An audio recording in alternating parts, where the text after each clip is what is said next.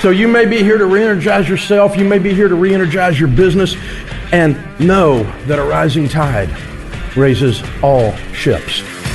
Helping business leaders grow themselves, their team, and their profits. This is EntreLeadership. Now, here's your host, Ken Coleman. Coming to you from the EntreLeadership Summit in San Diego, California. This is the broadcast of Leaders by Leaders for Leaders. Thank you so much for joining us. Boy, oh boy, we've got it packed for you. You're going to get spoiled. You're going to want Summit podcast all the time. Don't get spoiled. This is a special treat. It's like Easter dinner, comes once a year. Our first day was unbelievable. Dave Ramsey, Dr. Henry Cloud, Pat Lencioni, Carrie Lorenz, and Art Williams all were on the stage. We also had breakout sessions with Dr. Henry Cloud. We had a panel called Lessons from Women in Leadership with some of our amazing female leaders at Ramsey Solutions who are senior leaders. So just packed with great stuff. Here's what we've got for you. Today's episode, we're going to give you some of the content from the Summit stage. Dave Ramsey, Dr. Henry Cloud, and Pat Lencioni specifically. So let's get to it. All right, we're going to lead off with Dave Ramsey, our CEO, the head and heart behind this event. You're going to hear a portion of Dave's opening keynote. And coming out of his keynote, we're going to take you into a conversation with Dave right after his talk. But right now, here's Dave from the Summit stage. Welcome to EntreLeadership Summit. As you have figured out by now, this year's theme is a rising tide raises all ships. And together, we're going to rise up, baby. We're going to go to a whole different level that we've never been to before. Every one of us in this room are going to leave the week changed and transformed. When it comes to water and tides have affected entire wars. Waterways have affected entire economies. In the early days of man, of course, water was the primary method of transportation. So as the tides went, so went everything. Powerful metaphor for us this week. And what a great night last night on the Midway. Wow.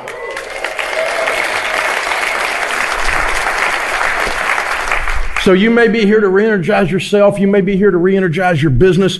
You may be here to re-energize your leadership. And know that a rising tide raises all ships.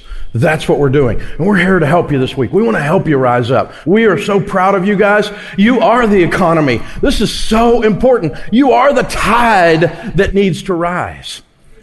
The people in this room have more answers for what ails our culture than all of the people in Washington, D.C. put together. We are honored to be one of you. We're honored to walk with you. You deserve to win. And we're going to help you do it. It's what we do. We live in this EntreLeadership brand to lift you guys. It's our favorite stories in the world to find a small business that goes zoom, zoom, and they say, we had just a little part in showing them how to do that. You're heroes, folks, and we are excited to walk with you. All of the opportunity that's in front of you, all of the problems that are in front of you, all the opportunity that's behind you, all the problems that are behind you are just about all caused by leadership or a lack thereof. The mistakes in our company, the things that we have done right in our organization to become the brands, the national brands that we've become over the last 20 years, 25 years, starting from a card table in my living room, have all been about leadership and learning how to do this right. And folks, here's the deal. You cannot lead without passion. Speak vision over your people. Start speaking things over them. Tell them how good they are. Tell them how, I think you can do this.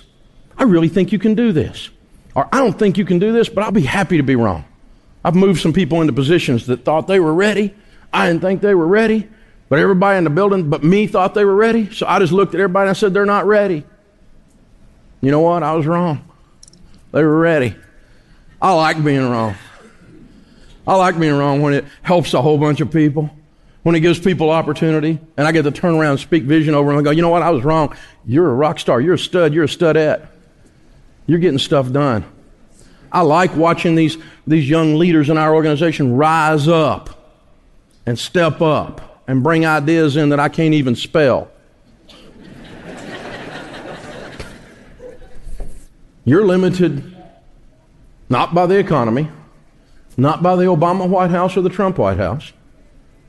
You're limited by what's between your ears. It's your fault. It's my fault. If we're winning, hey, let me just tell you, DC has never sent me a check. If we're winning and they take credit for it, pisses me off. Hadn't got anything to do with those bozos. It's got everything to do with whether I did something, whether my team did something, whether we interfaced with our customer in a proper manner, served them, changed their life, transformed their life so that they tell all their friends, do business with Ramsey Solutions because we're awesome. Something you never say about the DMV.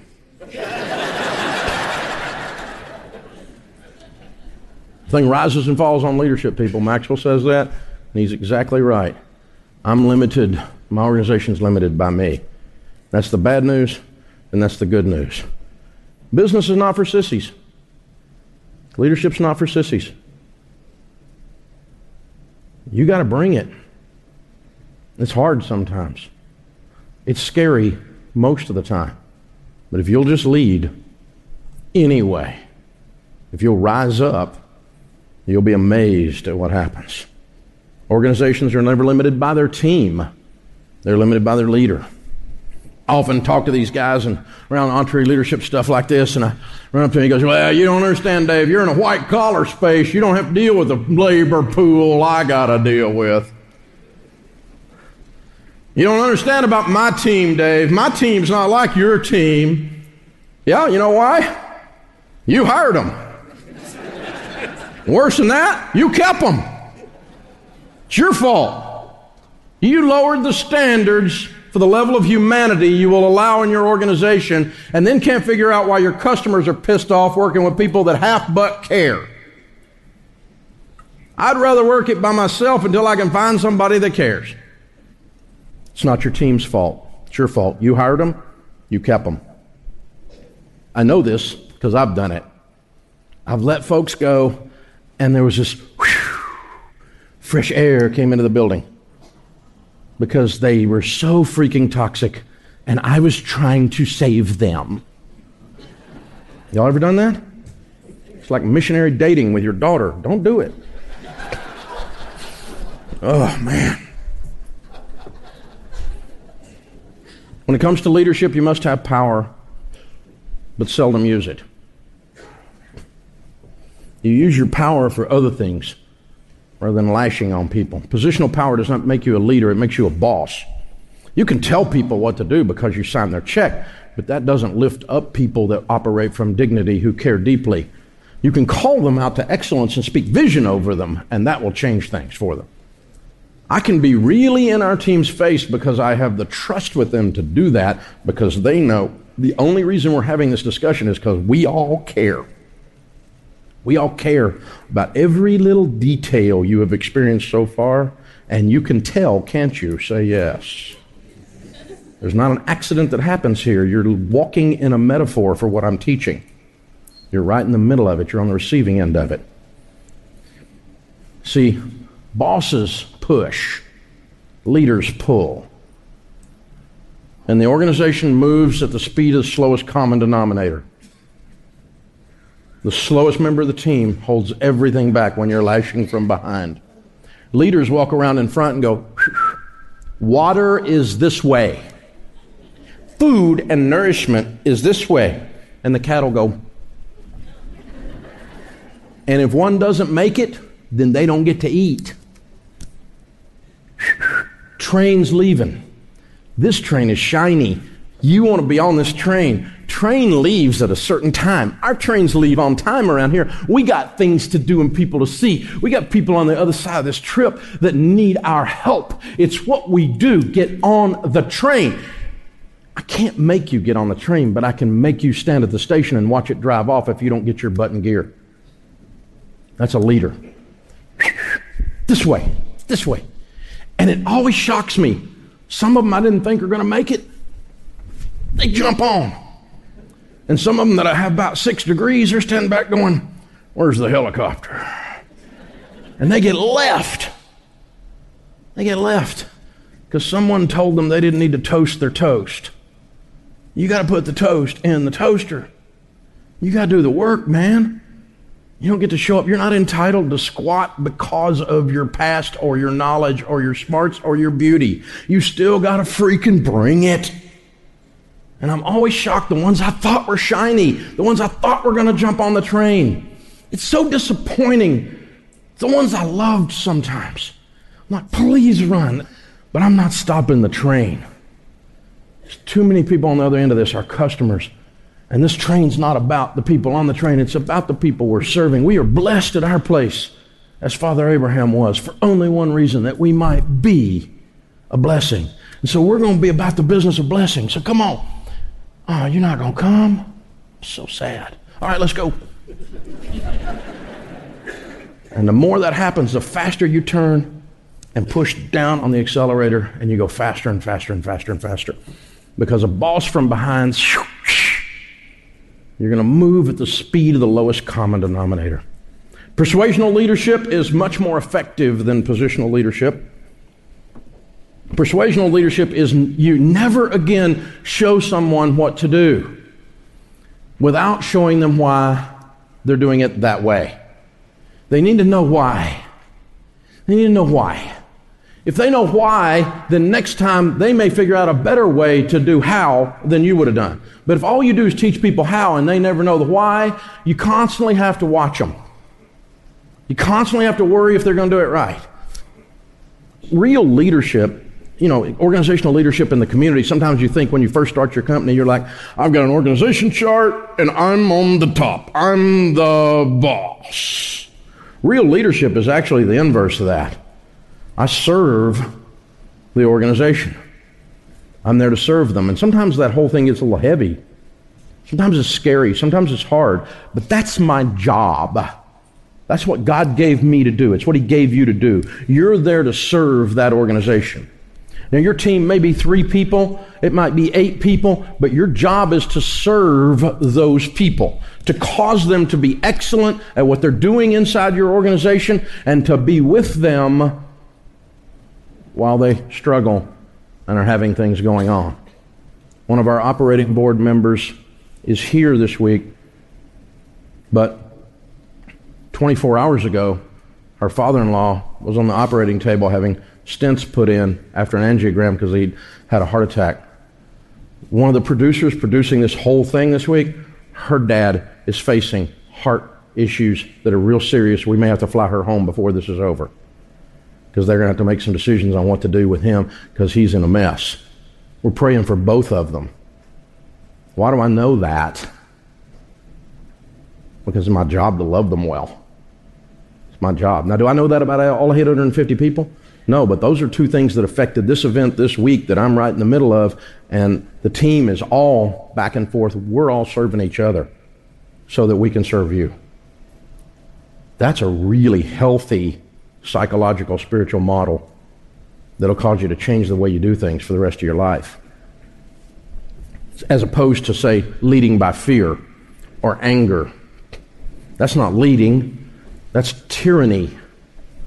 That's a boss.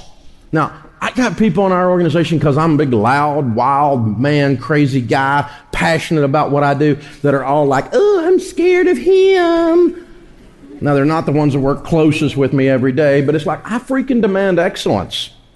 We don't let up on this. You're going to care and you're going to bring it. Now, it doesn't mean there's no grace. We all mess up. We all get a chance to learn something the hard way. That's okay. Everyone does that. But, this idea that we're just going to go, oh, in the name of being nice, everyone gets to suck. No, it's not serving either. But that's also not fear and anger. I'm not yelling at them and cussing at them. And if they're afraid of me, it's more their personal issue or the issue of they're afraid they're not going to be able to bring excellence. Because let me tell you, the marketplace will fire me if I don't bring excellence. And it's brutal. It doesn't care about my feelings.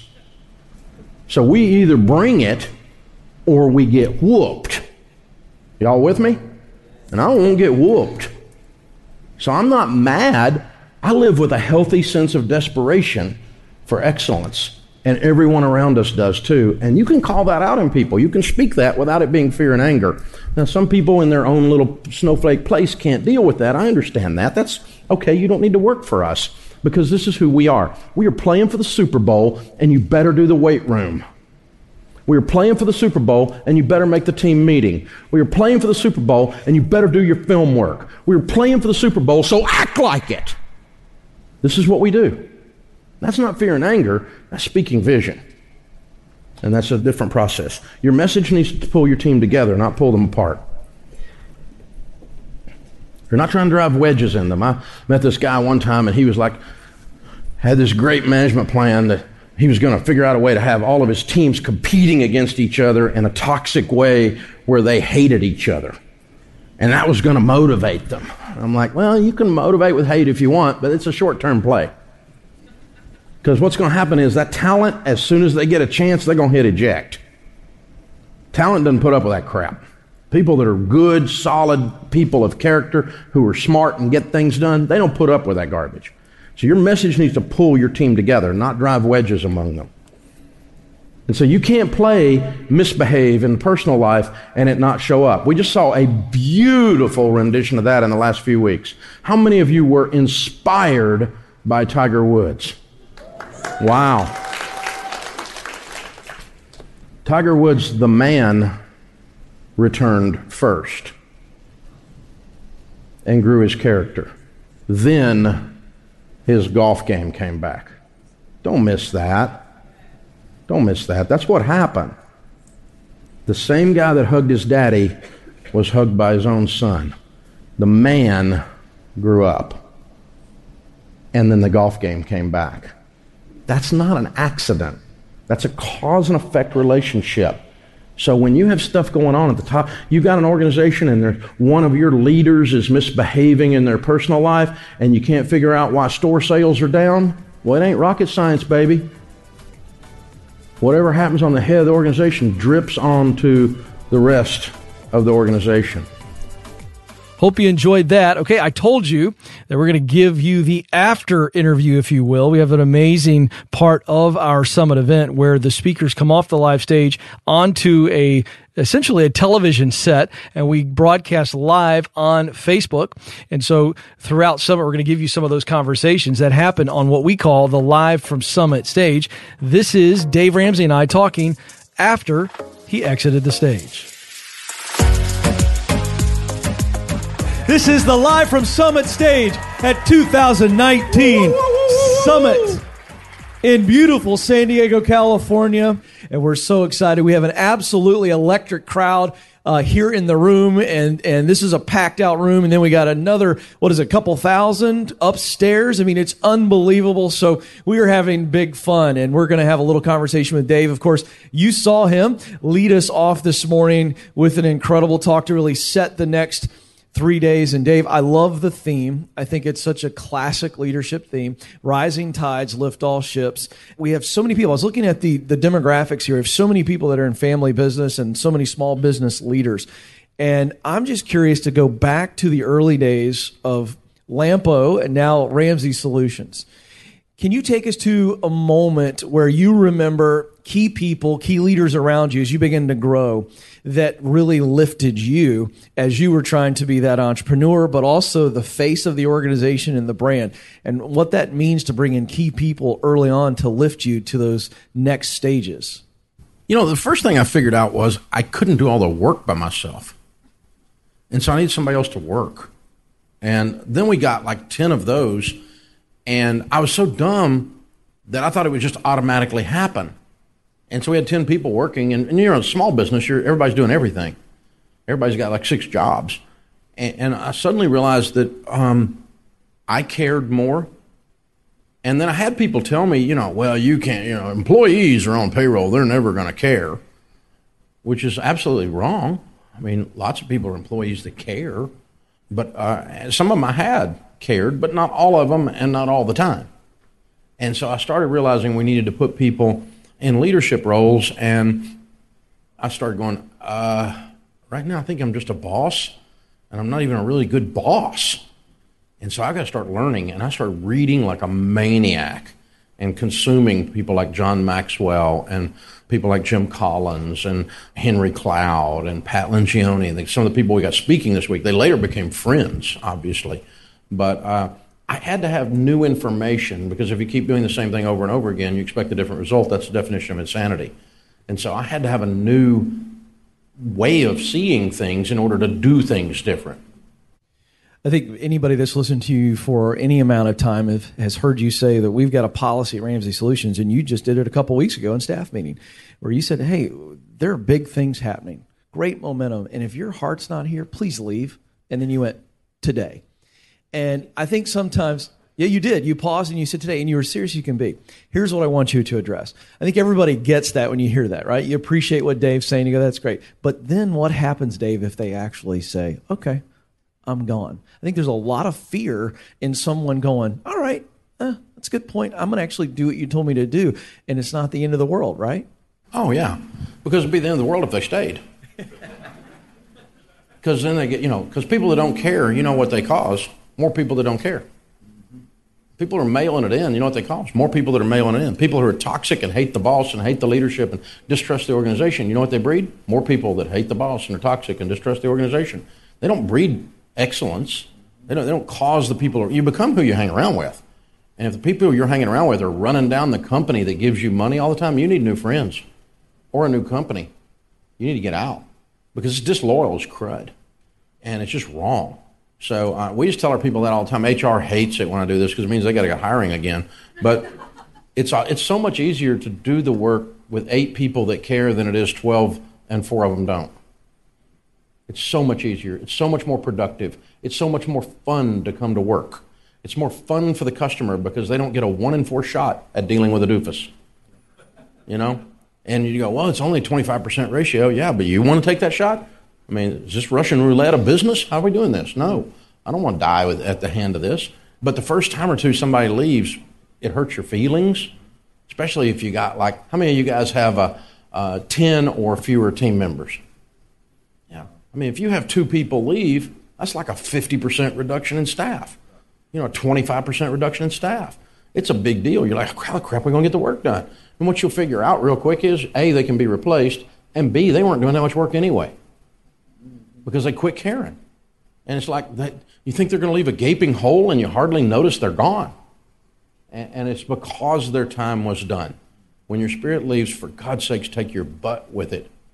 Yeah, but Dave, I totally agree with you about the culture thing, but the bad person, the bad seed is a huge part of our revenue. So, Dave, I think you're right. But if I fire them or I tell them to leave and they leave, we won't make it in long enough for the culture to get healthy. That's what a lot of people are feeling right now. Yeah, I used to think, you have those insecurities. You always do. I probably still have them just a little bit. But number one, I've got decades of doing this and seeing the result be positive. Number two, it's a larger organization now, so it's one of 857 people. I think we'll probably keep going. So it's like, you can't live without me. Yeah, by lunch. And so, and I'm not quitting, so, see ya. And, but I think the thing is that it's normal to feel that insecurity. It's normal to go, how are we going to replace this person? They're bringing in the money. They're bringing in this. They're the one getting the work done. I've got one developer. Now how are we going to get anything done on the web when I get rid of this developer that's toxic? And what you'll find out is that the secret sauce of success inside your business is never that one person or what they do. It's always the mission. It's always your leadership. It's always the thing that brought you to do it in the first place. That's the secret sauce. You are the secret sauce. What we're talking about this morning in that lesson is you're the cause, you're the effect, you're the solution, you're the problem, all that kind of thing. And so, I used to think, gosh, if I lost this person that was so talented, how will we ever be able to do this? And I'm a drama queen, so I do that inside my own head. I play these negative tapes, inside my head. And then it's almost as if God is chuckling, and he goes, well, what were you doing the week before you hired him? What will you do the week after? Not quitting. Got stuff to do. We have 60 seconds. Prepare those that are watching online and those that are here in the room. We're so intentional about this event. So intentional. I mean, we think of everything, and there's a reason. What do you want their hearts and heads to do over the next 3 days? Don't just watch one way and see what's going on. This is an experiential event. Experience it. Experience the breaks. Experience the connection of the person sitting at your table. Experience going to lunch with someone while you're here that you never met before, but that you can learn from, or they can learn from you, or both. Experience this event. Yes, there's going to be world-class folks delivering. It's going to be absolutely incredible. I mean, the lineup is bar none the best. It's absolutely stellar. But it's more than just a content production. This thing, small business people, we love each other naturally. We can't keep from it. Even those of you that don't agree on whatever, you agree on one thing. You like to win in business. And that's a common ground. All right, let's go back to our live from Summit stage, where I had the opportunity to interview Dr. Henry Cloud and Pat Lencioni. Here are those conversations. Why is it so difficult for leaders in general to deal with conflict in a meeting, one-to-one, whatever the situation may be? The quick answer is because they're humans. Yeah, of course. Can you go? But what is it about people that finds conflict? Has it always been this way? Well, it wasn't this way in the Garden of Eden, but since then it has been that way. Yeah. Because everybody after the Garden of Eden has a belly button, right? Which means you came from the human race. Right. And you came from families, and they had ways of facing conflict or not facing it or avoiding it. And then we all have this basic orientation towards a fear response. And so fear responses always end up in a couple of things. You know, you fight or flight. You get hostile in a conflict, or you pull away from it, or you freeze. And none of those work. And so that's the problem.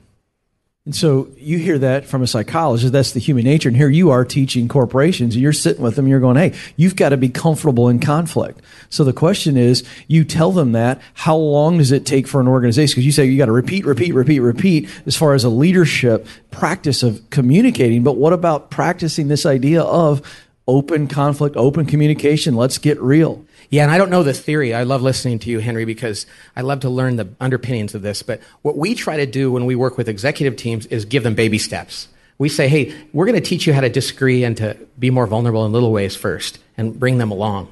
And that seems to be a big help, because if we just start with, like, go, it's really difficult. Well, one of the things I love about what you do is you start with them starting to open up about themselves a little bit with a simple question, you know, about their life or whatever. And the thing you have to remember is that humans, every second, down to the billionth of a second, their whole system is asking one question: am I safe?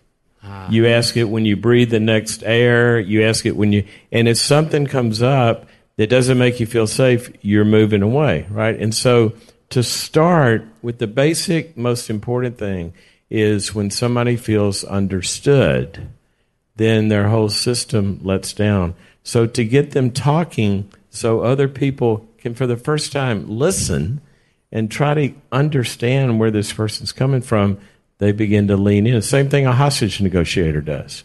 You don't walk in, you know, when the guy's strapped to a bomb and say, dude, this is a bad idea, you know, and talk them out of it. They start to talk to him. You know, how did we get here today? Tell me what's going on. Both of you came to leadership training and development from different backgrounds, personally and then professionally. But you both are, in your own unique ways, always consulting, teaching, guiding leaders, creating content for leaders. Just curious, each of you answer this. What do you love most? And I'm going to make you choose. I know that's hard to do, but give me top one or two things you love most about working with leaders and leadership organizations.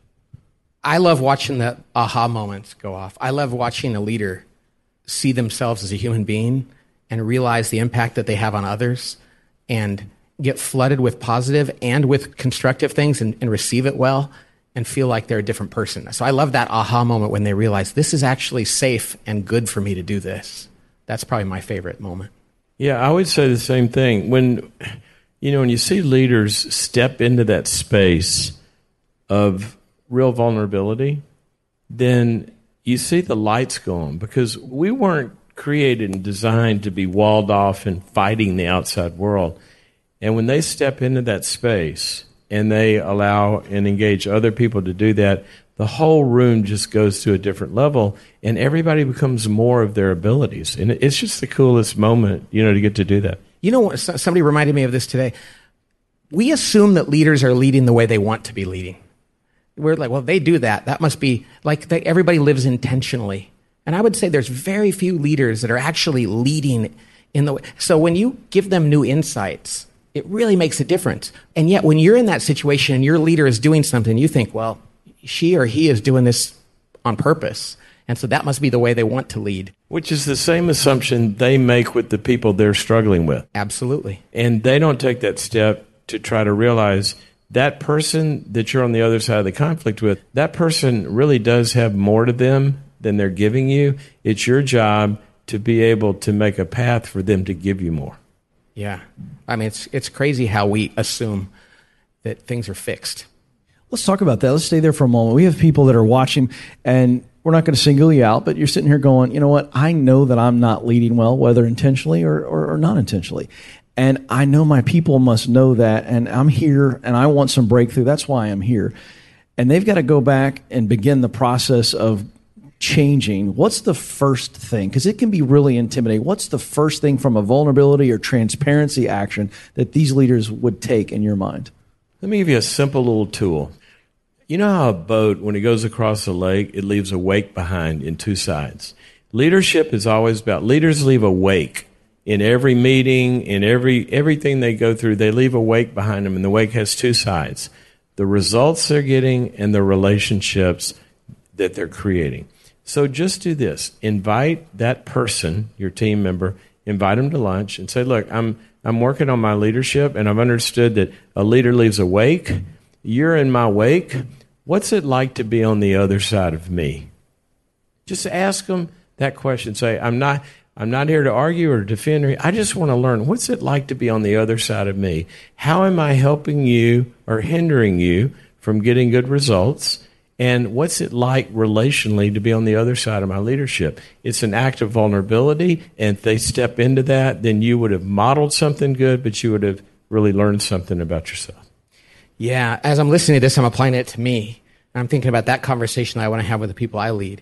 And I'm thinking about the fact that if I'm not open to being vulnerable, which really is open to being humbled, which is part of being humiliated. Right. I mean, we don't grow unless we experience that. And I think that in life today, most people are like, as long as I don't have to suffer or be humiliated, I'm willing to do just about anything, which means we're not going to do very much. So I thought about that question, like, I can't wait to go talk to somebody about that.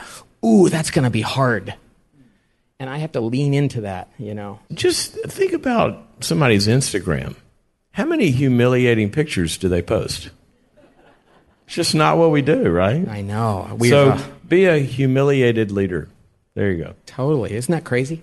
It is. Well, you know, Henry, in your talk, you talked about, you called yourself a sluggard, and you gave us the real definition of a sluggard. They're doing things, but they're avoiding pain.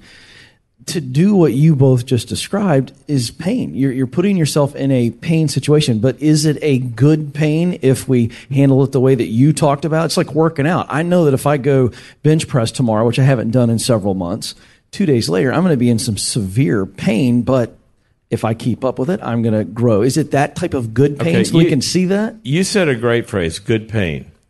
There's no such thing as a life without pain. We can't choose a life without pain, but we can choose what kind of pain we're going to have. Yeah. So when we're working on ourselves, you know, if you got an issue and you're experiencing all this pain and this patterns and it keeps going on, that's painful, but that's not helpful pain because that'll just keep going.